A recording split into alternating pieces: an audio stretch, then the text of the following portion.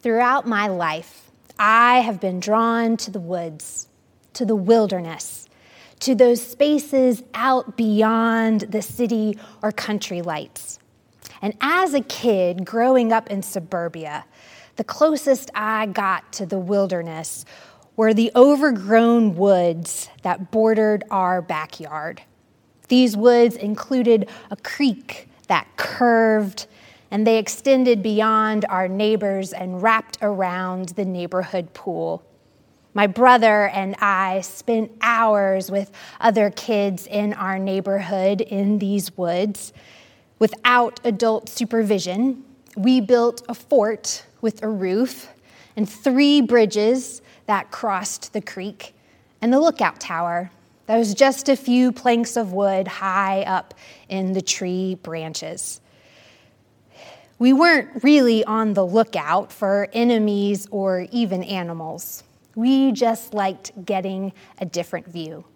As I look back to those hours and my first time being a part of a construction team, I am in awe that there were no major injuries, considering how many elementary school kids were playing around with nails and hammers and just how many arguing siblings there were amongst us. Our time in the woods was magical. We enjoyed traipsing through the trees and shouting at the sight of snakes and spent endless hours until dinner was called or darkness fell. It was a wonderful way to spend our time tucked into the woods, enjoying a taste of the wilderness. Now, today's Advent passage is located out beyond the town and the countryside, in the wilderness, where God transforms the ordinary. But the wilderness in Mark's gospel is not a playground for kids. The wilderness is not a place of comfort and imagination. It's a challenging landscape with a hint of danger. And Mark jumps right in, declaring right away that this is good news, gospel. And this good news will be shared from the margins. Listen to our text from the first verses of the Gospel of Mark. The beginning of the good news of Jesus Christ, the Son of God. As it is written in the prophet Isaiah, "See, I am sending my messenger ahead of you, who will prepare your way. The voice of one crying out in the wilderness, prepare the way of the Lord, make his path straight." John the baptizer appeared in the wilderness, proclaiming a baptism of repentance for the forgiveness of sins. And people from the whole Judean countryside and all the people of Jerusalem were going out to him and were baptized by him in the river Jordan, confessing their sins. Now, John was clothed with camel's hair, with a leather belt around his waist, and he ate locusts and wild honey. He proclaimed, "The one who is more powerful than I is coming after me. I am not worthy to stoop down and untie the thong of his sandals. I have baptized you with water, but he will baptize you with the Holy Spirit." Friends, this is a word of the Lord. Thanks be to God. So, on this second Sunday of Advent, we come to the wilderness where God is at work. The wilderness is where John appears and where his ministry finds its home base.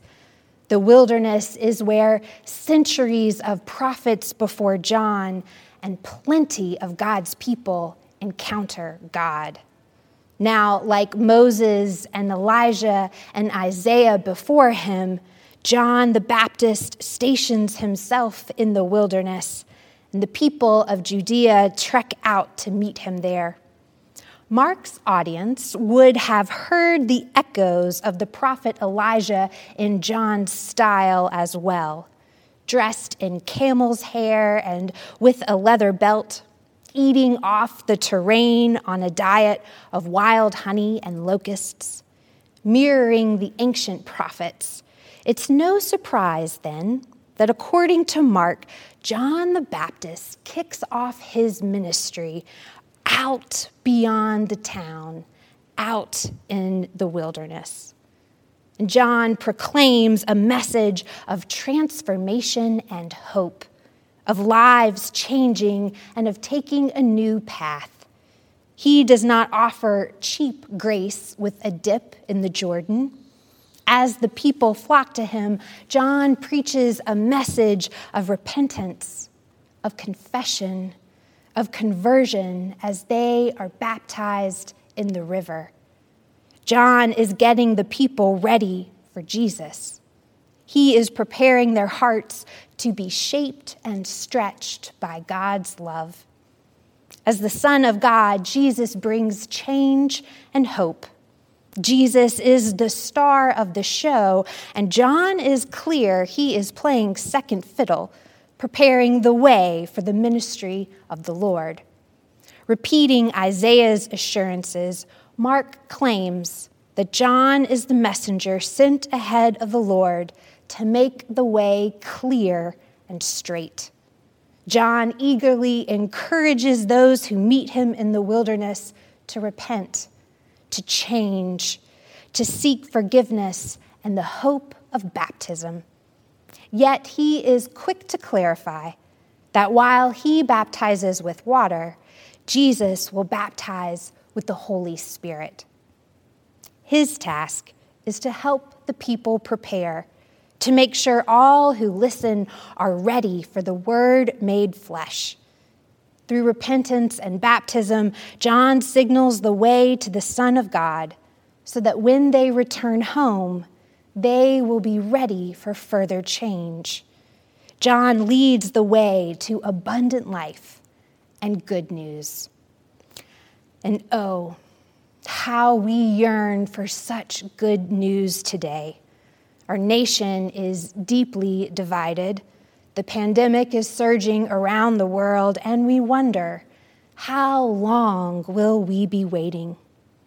As we enter this second week of Advent, we too are asking, how long will we be waiting for God to arrive again? How long will we wait for God to appear and straighten out our broken world? How long will we endure the heartbreak of death, disease, and division, poverty, injustice, and violence?